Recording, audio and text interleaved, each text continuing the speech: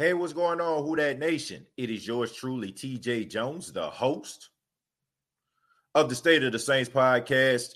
And thank you for checking out the State of the Saints podcast, whether you're looking at it on YouTube, if you're looking at it on Facebook, Twitter. Thank you all so much. Really do appreciate it. And for all those that are checking out the audio podcast, I appreciate you as well.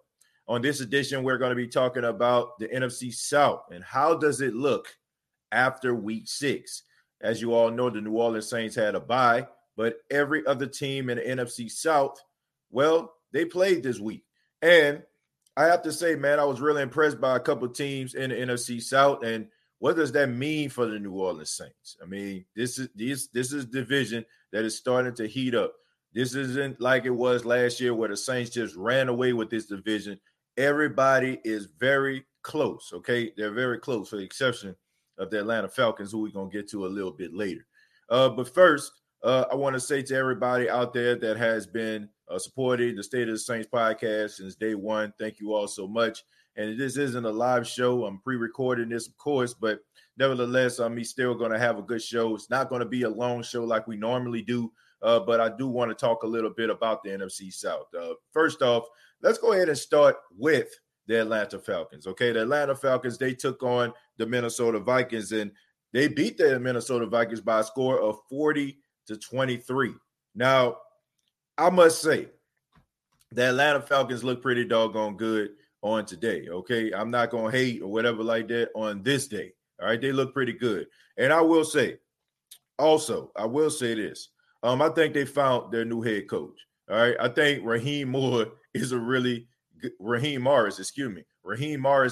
good head coach. Okay, I know a lot of us remember Raheem Morris from the time when he was the head coach of the Tampa Bay Buccaneers. Okay, when he was out there coaching the Tampa Bay Buccaneers, they were pretty doggone good, man. They even made the playoffs, but for some apparent reason, he gets fired and never got a head coach's job ever again. All right, now he has an opportunity to go to Atlanta Falcons and be their interim coach. And I'm looking at this guy, and I'm looking at this team, and I'm looking at how they're playing right now. It seems like, you know what I'm saying? It seems like he got these guys motivated, he got these guys fired up. And we didn't see many mistakes like they've been making over the last couple of weeks, where they had big leads in the first half and then they relinquished it in the second half. We didn't see that. We seen a team that finished the game from start to finish, and they look pretty doggone good, in my opinion. So I don't know if Arthur Blank is going to go in that direction. Maybe he'll want to go and find some other coach, but I think he might have his coach already in Raheem Morris. And I'm not just saying that just because they won today. I have a lot of respect for Raheem Morris, and I just feel like he's one of those coaches that has flown under the radar all these years. I mean, he's been a coordinator in so many other places, but he never got another opportunity to be a head coach. And I feel like that's a doggone shame. I think you can put 2 and 2 together when it comes to that. But it seems to me like guys fail at head coaching jobs. They find another head coaching job within 2 to 3 days. Okay. I mean, I just don't understand it. I mean, I look at some of those guys out there like Lane Kiffin, you know what I'm saying? Like guys like that who constantly go to different schools, don't really do much, lose, but then go to another school and get signed by somebody else. But Raheem Morris only had one head coaching job, and now he has an opportunity, in my opinion, to be the next head coach of the Atlanta Falcons. I think that would be a good job. I think that would be a good look. Him being an African-American quarterback in a predominantly African-American city. So I think that would be a good look for the NFL and also the city of Atlanta. And not to mention the Atlanta Falcons football team, because he's a really good coach. But they did win today, man. They look pretty doggone good. Matt Ryan, I'm looking at some of these stats. He was 30 of 40, 371 yards and 4 touchdowns. Seemed like he quieted the critics this week. You know, a lot of people are trying to run this man up out of town. I think a lot of people are talking about them tanking for Trevor Lawrence. Well, I think that the Atlanta Falcons answered that question emphatically. When it comes to the Minnesota Vikings, Kirk Cousins right now is stealing money. I really don't know. I don't know if Kevin Stefanski, the fact that he's the head coach of the Cleveland Browns now, maybe he took Kirk Cousins' talent with him. maybe Kirk Cousins is like one of those Matt Ryan guys, right? You know, when Matt Ryan back in 2015, when Kyle Shanahan was his offensive coordinator, he was lighting the league up.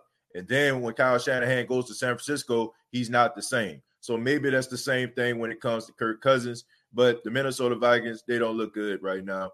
And Kirk Cousins, I don't know, he's looking like a complete train wreck. But the Atlanta Falcons, is no more. They got their first win of the season. They're now 1-5. And I don't know, man. Hopefully they can build on this momentum. I think it's pretty obvious they won't win the division unless they just start streaking and everybody just falls apart. But they can make it very interesting in NFC South. And I hate to say it, man. You know what I'm saying? I don't like the Falcons, but I am cheering for Raheem Morris. And hopefully, you know what I'm saying, even if they don't decide to keep him as the Atlanta Falcons head coach, he can have that, what I like to call that Teddy Bridgewater treatment. You win some games and other coaches around the league, other franchises around the league start looking at you and be like, man, I think we can make him our head coach. So I'm rooting for Raheem Morris. And at the same time, I don't really care that much for the Falcons, but he has my support.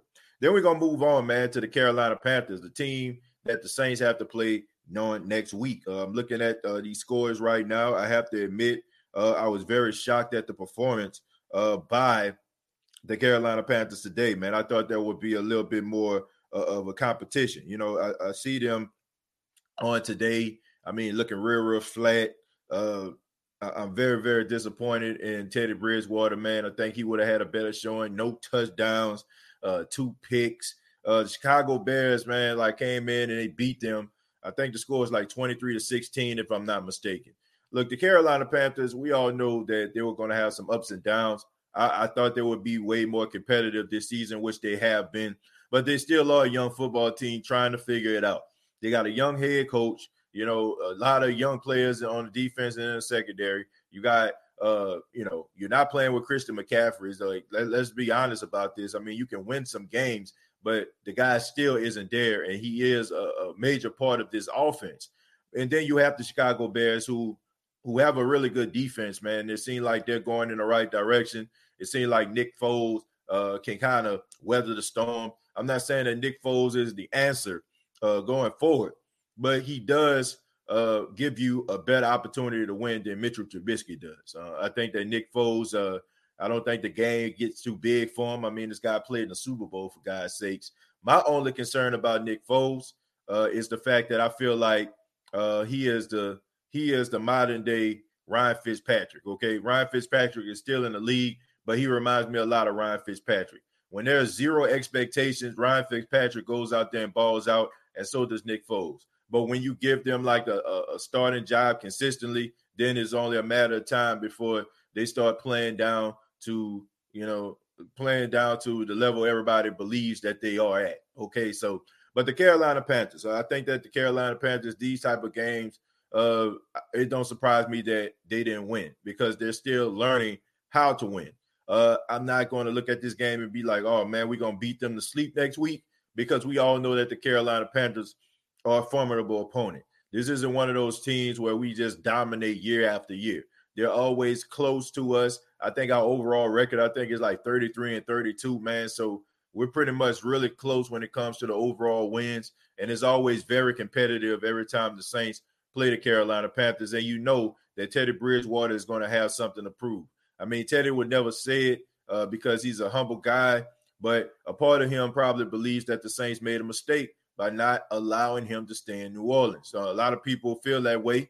I hear it all the time. I'm looking at inboxes and emails all the time. People are comparing Teddy Bridgewater to Drew Brees, and people saying that Drew Brees should have retired and Teddy Bridgewater shouldn't have never left New Orleans. So I think that Teddy Bridgewater is going to come here and try to have something to prove. I think the Saints better be ready. And honestly, they shouldn't have any excuse not to be ready. You have a whole bye week. And even though you won against the Los Angeles Chargers, that was a pathetic performance by the team overall. It was able to win. But they could have easily lost that game if a guy knew how to kick a field goal. So they're going to have to get it together, man. These teams are really playing well, and things are starting to heat up, man. You know what I'm saying? Like Carolina had a little setback against the Chicago Bears today, but trust and believe, man, they're going to be focused on trying to play the New Orleans Saints on next week. So the Saints better be ready for the Carolina Panthers, especially coming off a loss and them realizing that they have to stay, competitive if they want to try to have a chance at the end at the NFC South. And then you have the Tampa Bay Buccaneers, right? You have the Tampa Bay Buccaneers. Tampa Bay Buccaneers today beat the Green Bay Packers, giving the Green Bay Packers their first loss on today. Now, I would say this surprised me, but it doesn't. I've never really been high on the Green Bay Packers. I know we lost to the Packers, but man, the Packers aren't that good. They're not. I mean, I hate to say it, and I know people just think that I don't like the Packers and whatever. I just don't think they're that good. I think their run defense sucks. I think that you can throw the ball on them. You look at, I think Jones today, Ronald Jones went over 100 yards on him. Tom Brady, he didn't have like the best game ever. You know what I'm saying? I think he was about 17 or 27 or something like that. So it wasn't like they were just setting the world on fire. It's just the fact that the Green Bay Packers got a lot of chinks in the armor here, man. I mean, they're not one of those teams I feel like should be a number one seed. I think that the Chicago Bears, if I'm looking at the teams, I think as far as like from top to bottom, with the exception of maybe like some offensive talent, I think Chicago Bears are a better team than them in the NFC North. But I think the Tampa Bay Buccaneers needed this game, okay? They lost against the Chicago Bears on Thursday night. That gave them 10 days in order to get things together, to look at the Green Bay Packers, to scout them out. And I think they did a good job on today. Tampa is trying to win this division, folks, okay? I mean, if even the biggest Tampa Bay hater have to admit that they have the best defense in the NFC South. And they have a lot of offensive weapons, man. And not to mention they have Tom Brady. Now, Tom Brady may not be the same Tom Brady he was in New England back in his 20s and 30s, but he's still a quarterback that could get the job done. I think we look at Drew Brees on Monday night, right? Drew Brees brought the Saints back from 17 down.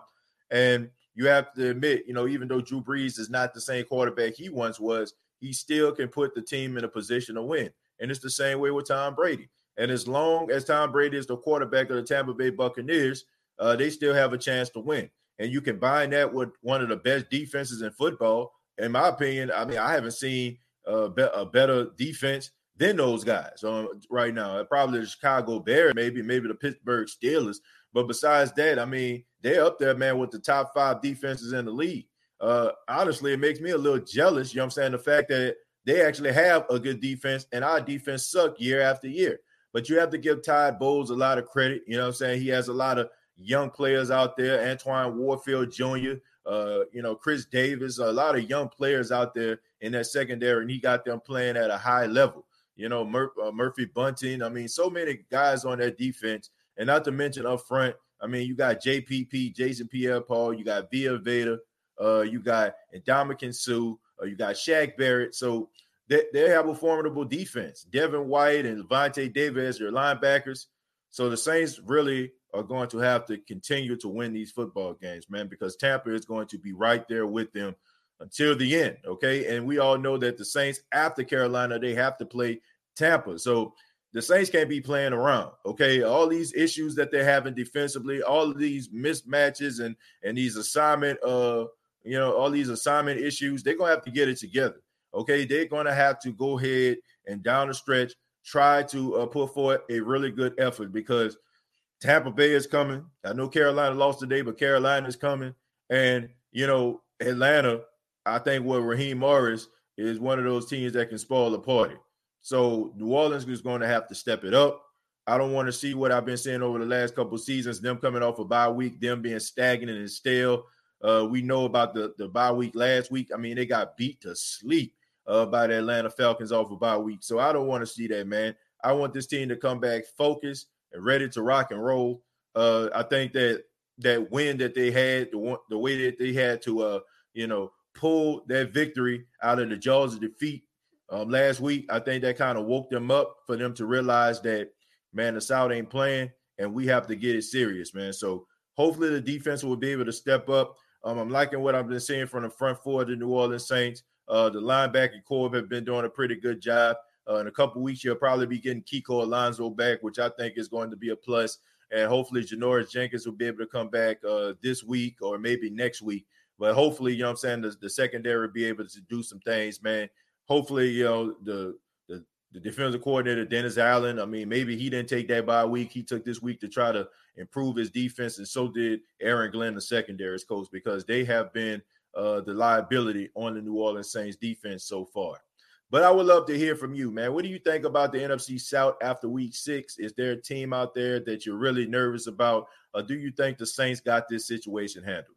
Comment down below, like and share this video. This has been the State of the Saints podcast. Please subscribe to the YouTube channel, youtube.com, search the State of the Saints podcast, facebook.com, search the State of the Saints podcast, and previous episodes are available on iTunes, Spotify, and iHeartRadio.com. Till next time, all I got to say is